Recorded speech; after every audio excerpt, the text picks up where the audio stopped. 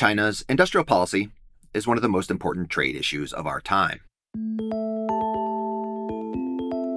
In 2015, Chinese leaders announced a new Made in China 2025 program. It became hugely controversial. Made in China 2025 was a big reason why American President Donald Trump started a trade war. The trade war resulted in tariffs and retaliatory tariffs on more than half of U.S.-China trade. It put the two countries on a costly path of decoupling parts of their economies. At the same time, China's industrial policy has become something to emulate. Policymakers in the United States, Europe, Japan, and elsewhere have all begun to implement new industrial policies of their own. For semiconductors, electric vehicles, and other industries, if China is subsidizing, then we must now too. But what do we know about China's industrial policy? Is China picking winners effectively? Are China's subsidies making its companies more productive players in the global economy? Even if not, can the United States and China's other trading partners afford to sit back and not respond? This episode explores these questions as well as why this matters. To do all that, I will be joined by a very special guest. Lee Brandstetter, Carnegie Mellon University. Lee Brandstetter is an economist at Carnegie Mellon University and an expert on industrial policy. Lee is going to share some brand new research describing what we know about how China is implementing its industrial policy, as well as the effectiveness of its subsidies so far. Hi, Lee. Hi, Chad. You are listening to an episode of Trade Talks, a podcast about the economics of trade and policy. I'm your host, Chad Bown, the Reginald Jones Senior Fellow at the Peterson Institute for International Economics in Washington. Part 1. The Theory. Before we get into China and its industrial policy, I want to do the really nerdy thing and talk about economic theory. There are lots of reasons why governments, including the Chinese government, might subsidize.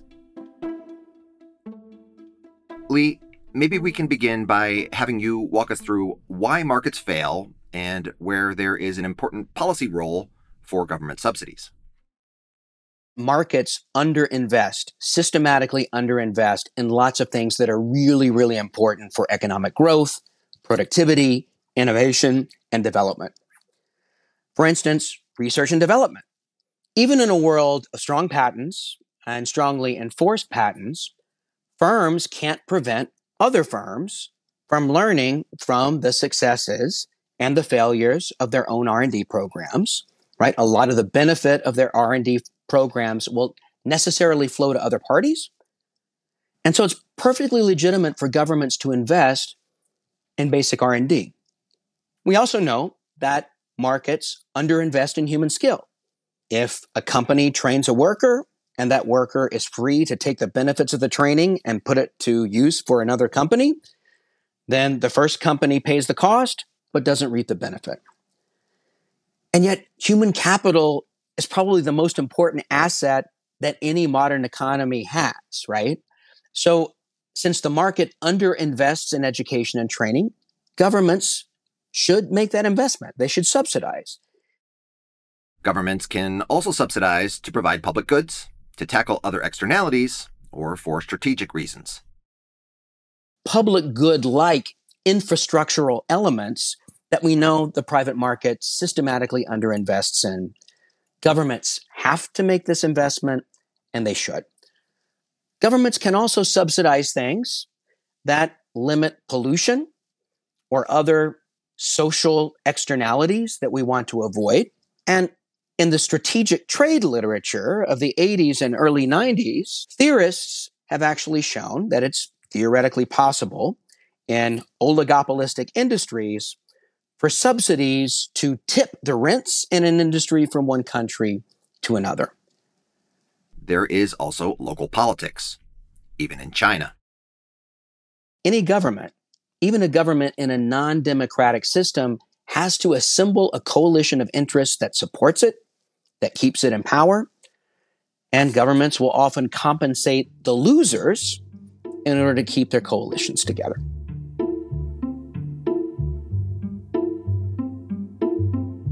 Governments have lots of reasons to subsidize.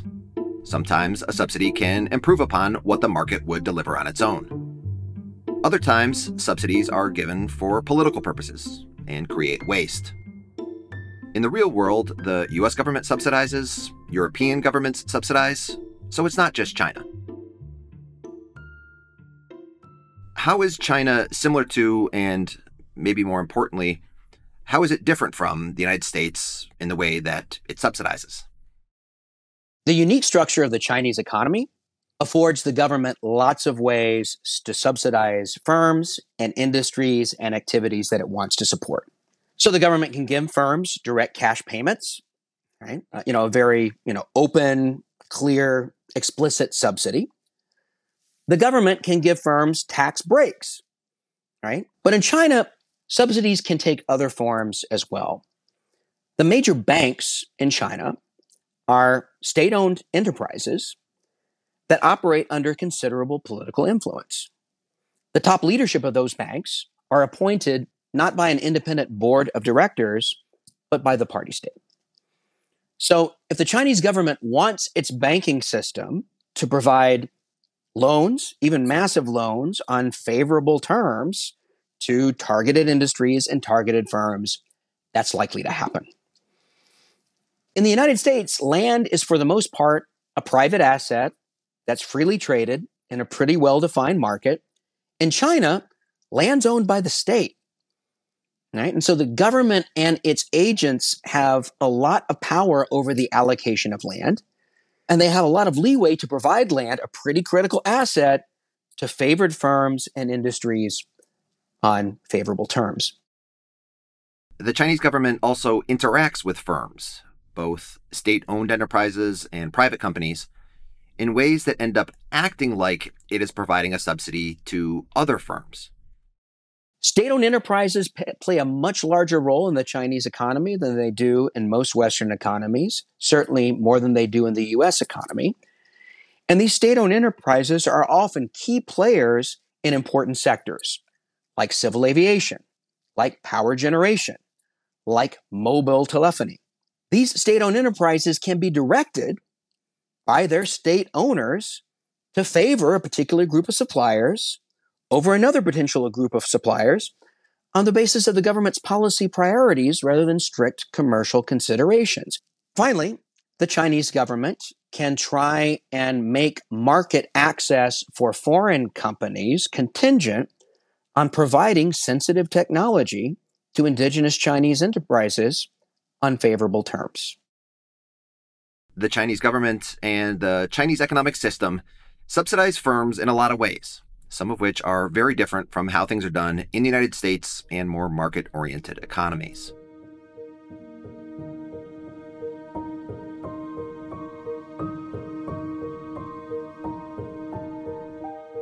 Part 2: China's Industrial Policy. Let's go back in time and work through China's history of industrial policy. Perhaps begin in the 1950s with the Maoist era and take us through when China started its reforms in the late 1970s. So China's history of industrial policy goes back all the way to the Maoist era, when industrial policy was extremely directive, extremely dirigiste, extremely specific. When China entered its reform era, the Chinese government embraced the idea that within industries, the government was going to allow markets to play a much bigger role in the allocation of resources, in which firms sold what products, and how prices were generated. But the government in its official policy documents always held firm to the idea that the government's guiding hand would continue to guide the allocation of resources across industries. It would continue to guide the evolution of Chinese industry in general, even as the government allowed market forces to play a much greater role. But during the first 2 decades or so of China's reform period, it was really this relaxation, right? This handing over greater play to market forces, this economic liberalization within industries, that was kind of the driving force. So if you think about China's net movement, right? It was definitely towards the market in those early decades of reform. What was the economic impact of those first 2 decades of reforms? As we got to the end of the 1990s, the early 2000s, a lot of that within industry market liberalization had kind of happened, right? The low-hanging fruit of market liberalization had been harvested. Much of the basic transition to market mechanisms had been complete. And so at that point, you can kind of think of this as being U-shaped. The trajectory of Chinese economic policy has kind of reached the low point of government intervention because all this within industry liberalization has taken place. Now the growth effects of that are subsiding, and we're really back to this continuing and ongoing effort to guide the allocation of resources across industries and to guide the overall evolution of the Chinese economy. And before the 2000s, even in the industrial policy documents, there was a lot of emphasis on developing within China capabilities that already existed elsewhere.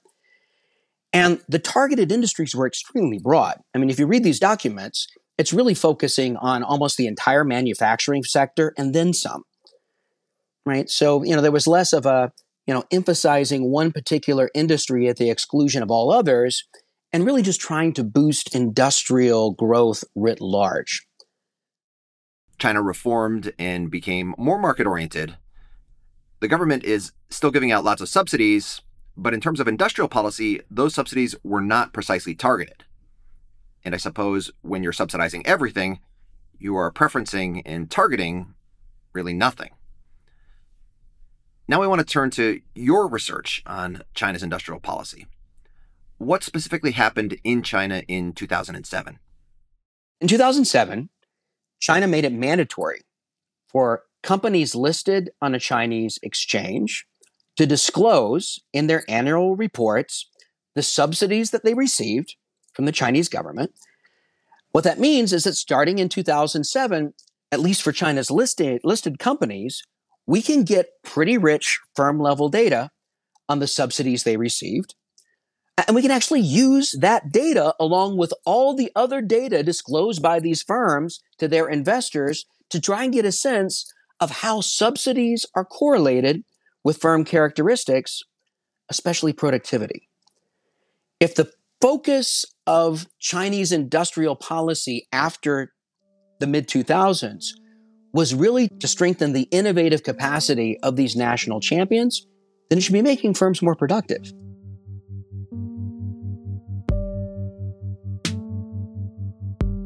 Making firms more productive means companies are getting better. Firms are doing more with fewer resources. This is important because making firms more productive is what leads to economic growth for countries, which means a bigger pie to potentially be shared through things like higher wages for China's 1.3 billion people. Your research wants to figure out whether the Chinese government is picking winners with its subsidies. How do you tackle that question? In order to determine whether the Chinese government is actually effectively picking winners, we might imagine two possible statistical associations in these data. Right? One is that the subsidies are being directed at firms that are already more productive, right? They're already more innovative, they're already more efficient, and additional subsidies will help them become even more so. Right, give them the wherewithal to leapfrog their Western rivals and become those global technology leaders. So it makes sense to see if the subsidies are being directed initially to firms that are more productive than others. If that is the case, and even if that's the case, for the Chinese government policy to be successful, it should also be true that after these firms receive these subsidies, they become more productive than they were before. What do you find? We find that the Chinese government is not giving subsidies to initially more productive firms. If anything, the statistical association is actually negative. The Chinese government is, on average, giving more subsidies to less productive firms.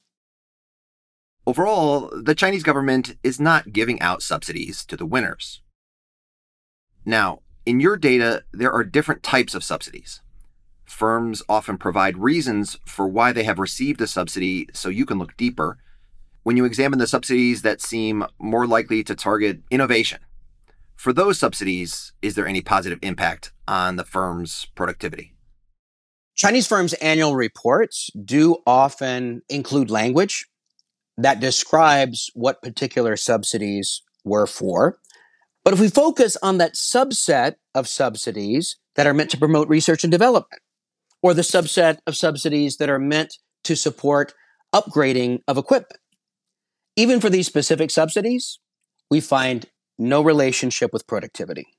It's not the case that firms that are more productive are more likely to receive these subsidies in the first instance, and it's not the case that firms that receive these subsidies become more productive later. If China is not picking winners, who is it picking? Which types of firms receive these subsidies? Firms that are larger, as measured by total assets or employment, appear to be somewhat more likely to receive these subsidies. As we dug into this data, it became increasingly clear to us that the subsidies provided to Chinese firms had lots of objectives, many of which were not connected to productivity. We see significant quantities of subsidies going into declining industries like mining. We see significant subsidies that appear to be designed to support employment in large firms. And this makes sense, right? When industries are contracting, when firms that employ lots of Chinese citizens are threatening to lay off large numbers of their current employees, that could be a source of instability.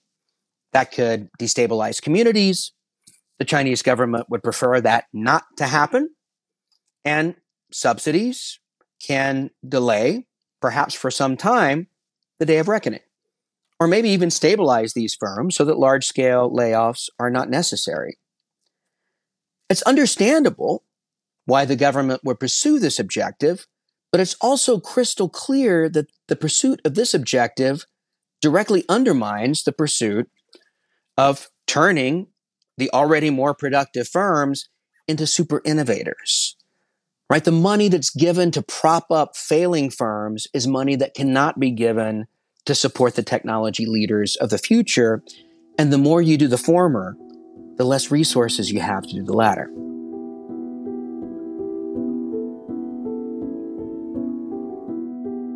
Part 3, Made in China, 2025. By the mid-2000s, the thinking of the Chinese government had begun to change. Chinese policymakers recognized the problem developing within the Chinese economy.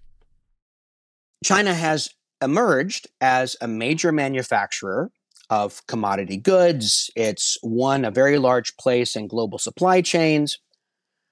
But that's not enough for China's leaders. Right now they're thinking, we don't just want to be the world's factory. We want to be an innovating country. We want our firms to be among the technology leaders in the world's technology-intensive industries. And, at some level, this is part of the natural process of economic development, right? What was also clear is that as we move into the 2000s and the 2010s, we start to see total factor productivity growth decelerate as, again, a lot of the growth boosts from these early market liberalization episodes began to fade. And so part of restoring productivity growth is enabling domestic firms to innovate more, to become more productive. There's nothing intrinsically wrong with that either. Also in the mid-2000s, something began to change in the Chinese government policy documents. The Chinese government began to articulate a clear strategy of displacing Western leaders in technologically dynamic industries with homegrown national champions.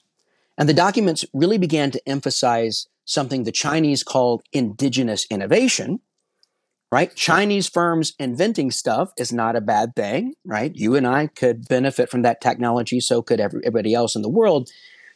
But again, the focus was on displacing existing Western incumbent technological leaders with Chinese national champions doing very similar things. Now, in the early 2000s, the Chinese economy was still small enough and poor enough, and its emergence as a major manufacturer was still recent enough that these documents weren't necessarily taken that seriously. In 2015, the Chinese government announced its new industrial policy called Made in China 2025. To China watchers, there was something different about this version of Chinese industrial policy. Made in China 2025 was new, first in the sense that it was the policy document of the new Chinese leadership that had come into power in 2012. Some of the earlier policy documents that had emphasized indigenous innovation were the product of the previous leadership team. Right now, a new leadership team is coming into power. And at first, they're making noises like they're going to double down on market liberalization, right? Like they're going to accelerate market-oriented reforms that had stalled a bit in the later years of the previous administration. But when Made in China 2025 came out, it was clear that the new leadership was doubling down on this idea of promoting Chinese growth through indigenous innovation, defined as using government resources to enable Chinese national champions to displace Western incumbent technology leaders. And now, in the Made in China 2025 document, there were explicit market share targets with explicit dates attached to them, right? This looked like premeditated import substitution driven by subsidies, and it targeted sectors like new energy vehicles, renewable energy equipment, industrial robots, high-performance medical devices. And the targets were extremely high, that Chinese producers would supply 80%, 70% of China's total consumption of these products. There were even more differences with Made in China 2025. The other thing that's new is that the new leadership appeared to be resolved to put very large amounts of money behind this. Now, exactly how much money is being spent supporting Made in China 2025 goals is a little unclear, right? It's hard to actually add all the sums together, but critical reports by the European Union's industrial group suggest that the numbers are in the hundreds of billions of dollars. So this is serious money being put forward by a determined new leadership team that's well established in power. They're setting very specific market share goals, and they seem to be taking this very seriously. And of course, by this point, Chinese companies had come closer to the frontier, and the threat seemed much more real. Yeah, by 2015, the world had already seen Chinese indigenous manufacturers take very large chunks of the global market in highly visible sectors like shipbuilding and solar PV modules, just to name a few.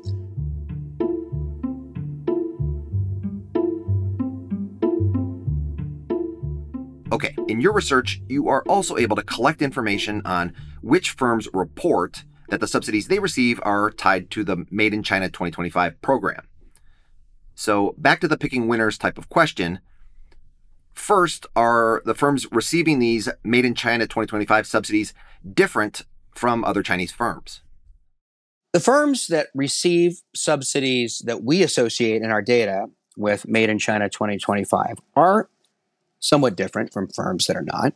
These are firms that do appear to be on a somewhat more innovative path at the time that they receive the subsidies. They're more likely to have patents, right? Their patents are more likely to grow over time. And they are firms that are in the targeted industries.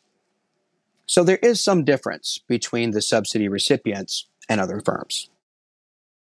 What impact did the Made in China 2025 program have on these firms? Do they behave differently or become more productive? The Made in China 2025 subsidies do not seem to be having the desired impact on the firms that disclose that they receive these subsidies. And in a way, innovation is a hard thing to measure. So economists tend to look for proxies, right, or outcomes of innovation. And one outcome is an increase in measured productivity growth. Another, more indirect outcome could be a rise in the number of patents. There's no statistically significant positive impact on patenting in China. There's no statistically significant positive impact on patenting in the United States. There's no statistically significant positive impact on labor productivity. And there's no statistically significant positive impact on total factor productivity. Tell us a bit more about the logic behind looking at a company's patenting behavior. The Made in China 2025 program did only start in 2015, but still, even with a couple of years worth of data, would we have expected the impact on patenting to show up? You can make the case that, there's innovative capability being built here and it just hasn't yet showed up in the data, right? And if all we had to go on was productivity, I might be inclined to agree. But firms around the world tend to have strong incentives to take out patents pretty early on in a successful research program, because if you don't take out that patent, some other firm might. And we just don't see the impact. And given how easy it is for firms to get patents in China, given the strong incentives they have with subsidies available at the local government level and elsewhere to take out these patent applications, it's really kind of surprising that we just don't see any impact that these subsidies are making these firms more innovative or more productive. Before we turn to the policy implications, we should go through some of the caveats that you note about the limits to this research. China's listed companies play a disproportionately important role in Chinese output, Chinese exports, Chinese corporate R&D spending, but they constitute a small minority of the firms active in the Chinese economy. What's also true is that we're only capturing direct subsidies. So to the extent that these firms are also being subsidized through concessionary state-owned bank loans, through favorable government and state-owned enterprise procurement, through favorable allocation of land assets, and through being the beneficiaries from government-orchestrated forced technology transfer, we're not capturing any of that. Finally, our data is limited in time. Right? Now, in the paper, we stress results based on a data set that ends in 2018. And some of the robustness checks that we've done, we can follow firm attributes to more recent years, right, into the early 2020s. So it is possible that the positive impacts on Chinese productivity take a long time and just have not shown up yet in the data. There's no evidence yet, but we'll see.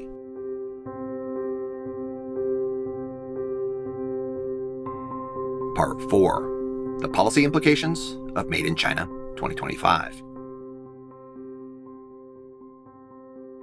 Let me begin by playing devil's advocate. What's wrong with the argument that Made in China 2025 was just an aspirational policy? China had gone from a policy of near autarky in the 1970s, where the country was poverty-stricken, to opening up to the world and developing rapidly. But by the early 2010s, Chinese policymakers were worried about getting stuck in the middle-income trap. Chinese leaders knew that to escape the middle-income trap, to get richer and become an upper middle-income country, it would have to become more innovative. When Western criticism of the Made in China 2025 plan began to mount, the Chinese seemed quite surprised. And perhaps one of the reasons why they were surprised is that they'd introduced some of these ideas and aspirational targets in earlier documents, not generated a firestorm of controversy, right? Not triggered a trade war with the United States. So I think the Chinese leadership were taken aback by this. And part of the defense that was offered was that the West was misreading this document and its aims, right? That this was actually not that different from the German government's Fourth Industrial Revolution strategic plan for trying to help the German economy evolve to the next stage of industrial development, right? With less emphasis on the industries of the past, more emphasis on the industries of the future. If it was fine if the Germans did it, what's wrong if we do it?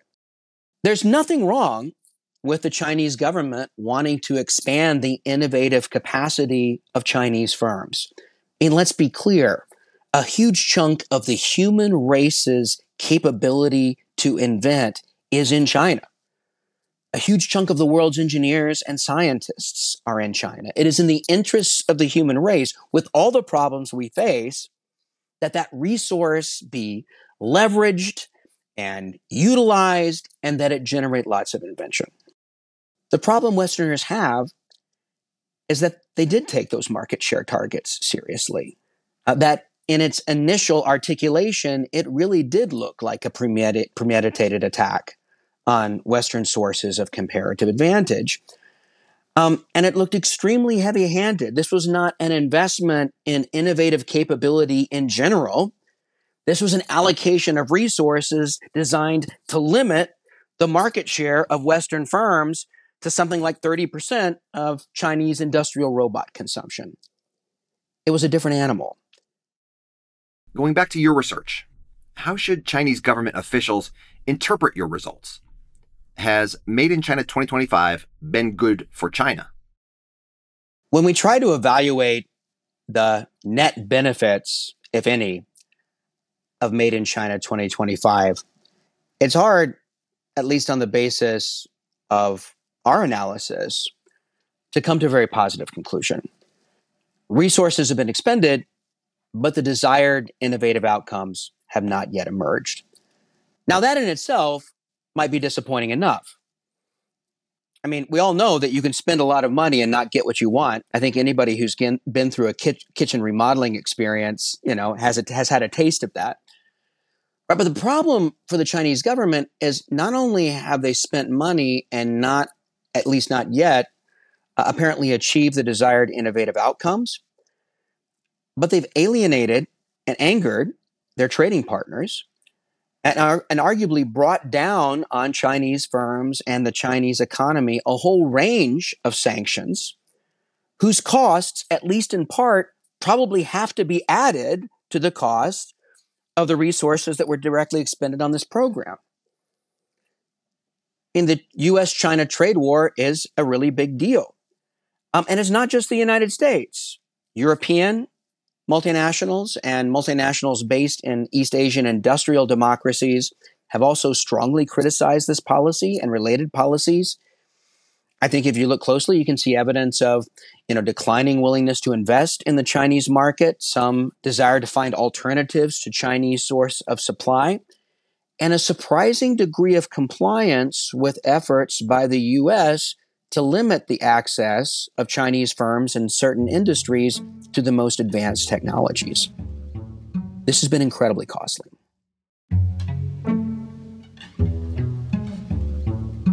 Made in China 2025 has not really worked at making Chinese firms more productive or innovative. But how does China compare to other countries? Was it worth a try? Maybe Chinese policymakers were just uniquely bad at implementing industrial policy. Some may interpret our paper as being especially critical of Chinese industrial policy. And while our results do suggest that they are by and large not accomplishing the goal of enhancing innovation or productivity in a systematic way, I think it's fair to point out that this kind of industrial policy is hard for everybody. Chad, you and I are old enough to remember when many in Washington looked to Japan as an outstanding example of a country that had skillfully used industrial policy to turn itself into an economic superpower. But the evidence that supported this view was largely anecdotal. And when economists actually dug into industry-level and firm-level data and started testing the hypothesis that Japanese government subsidies or other forms of goodies were going to the productive industries and made them even more productive, the economists found results that are very similar to the results my co-authors and I are finding. And the reason is that in Japan, too, the government policy objectives of stabilizing declining sectors, avoiding politically painful layoffs, compensating the losers, those were very real, and their pursuit undermined the objective of using subsidies to transform more productive firms into the technology leaders of the future. I mean, Japan clearly grew very well for a very long time. It did produce some great companies and some great innovations, but it's really hard to connect much of that to what we now think of as industrial policy. And to be fair, when the United States and Western European countries try to do this, and we have tried to do it from time to time in the past, we often run into exactly the same policy challenges and the same disappointing results. I also want to push you to clarify how we should interpret some of your results. Saying that Made in China 2025 did not have an effect on the productivity or innovation of Chinese firms is not the same thing as saying Chinese subsidies do not impact China's companies and their ability to compete with Western firms. You're not claiming that these Chinese subsidies are no big deal and they're not imposing big costs on China's trading partners and that we shouldn't worry about them. So it's natural to ask if the component of Chinese industrial policy that we're able to capture in our research is not leading firms to be more productive, then is it something that we even need to worry about? And the problem, unfortunately, is that subsidies can distort trade, they can distort the global allocation of production, and they can have significant negative effects both for China and for the world, even if they're not systematically leading to better innovation outcomes or more productive firms. When a subsidy is big enough, it can do all kinds of things, right? With enough subsidized water, you can grow cotton in the Arizona desert. With enough financial subsidies, relatively inefficient firms could still outcompete more innovative, more productive firms outside of China. You rig the playing field enough, and you're really constraining the ability of the better firms to create the innovations that would benefit the world. All right? So if you're limiting the ability of the more productive firms to innovate, then you could be in a situation where, basically the bad firms kind of outproduce the good ones. The global rate of innovation falls, right? The set of innovative new products that could be available to consumers around the world is smaller than it otherwise would have been. And the whole world experiences a welfare loss, including China. Chinese subsidies leading to less innovation and productivity and growth in the rest of the world, in addition to China itself, could be one big global problem. Are there other problems with China's policies? It may be that some Chinese firms are just not fated to become highly innovative developers of world-transforming technology, but they're amazingly efficient and cheap producers of goods that already exist, right? And so one could imagine, a very productive division of labor, right, in which Chinese firms are good at doing certain things, Western firms are good at doing certain things, both sides specialize in what they're best at, and the entire world benefits from the efficient allocation of resources and the efficient production chains that thereby arise. But if Western firms don't feel that they're welcome in the Chinese market, if they don't feel that their intellectual property is going to be protected, if they feel that they're going to be targeted, right, and the sources of their comparative and competitive advantage are going to be taken from them by government market intervention, then these win-win collaboration opportunities just aren't pursued, and the world as a whole is poorer for it.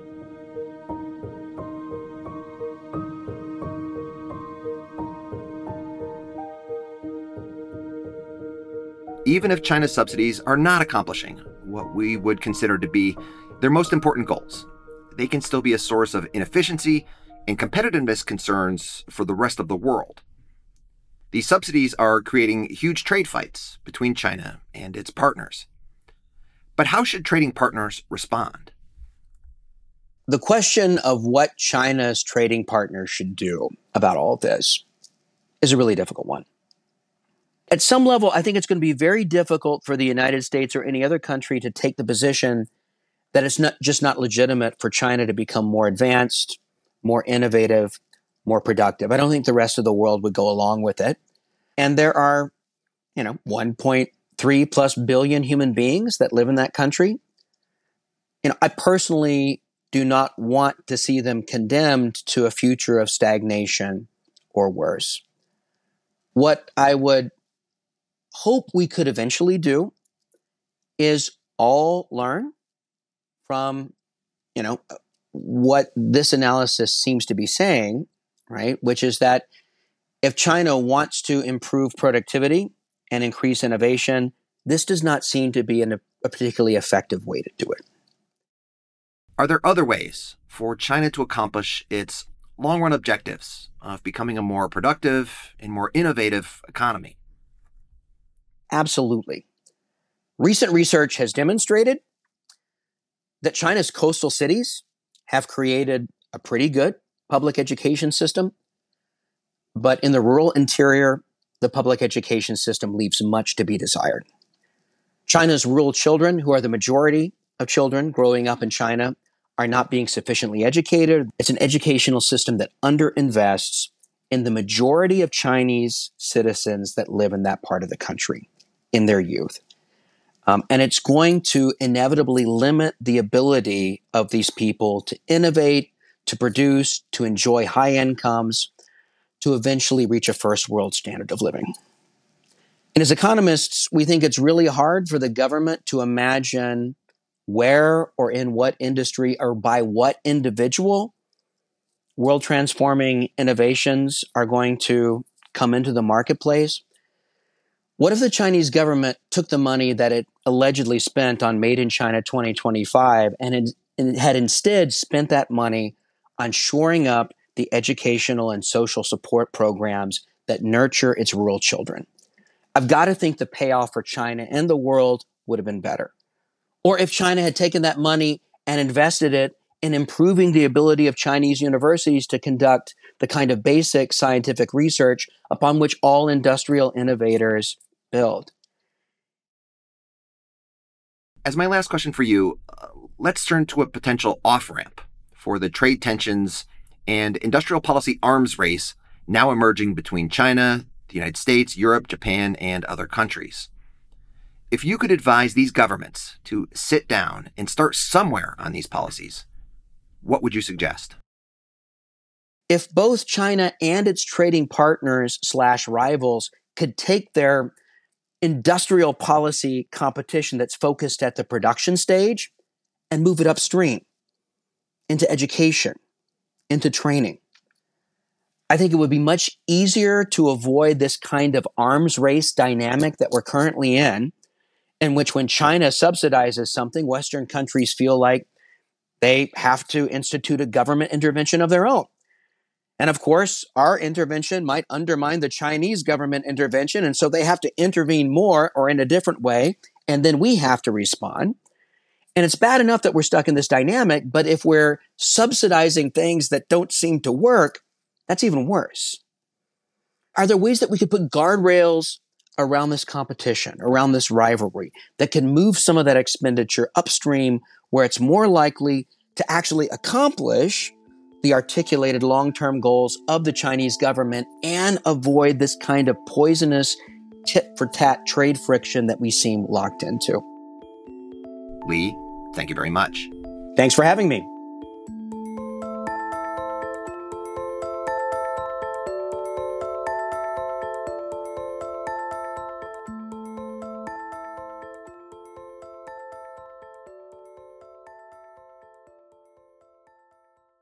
And that is all for Trade Talks. A huge thanks to Lee Brandstetter at Carnegie Mellon University. Do check out his brand new research on Chinese industrial policy. He has 2 fabulous papers. I will post links to both on the episode page of the Trade Talks website. Thanks to Melina Kolb, our supervising producer. Thanks to Sarah Tu on digital. As always, thanks to Colin Warren, our audio guy. Do follow us on Twitter or Mastodon. We're on @trade__talks. That's not 1 but 2 underscores, @trade__talks. Because when it comes to Chinese industrial policy, 2 papers showing the limits of what China's subsidies have achieved are better than 1.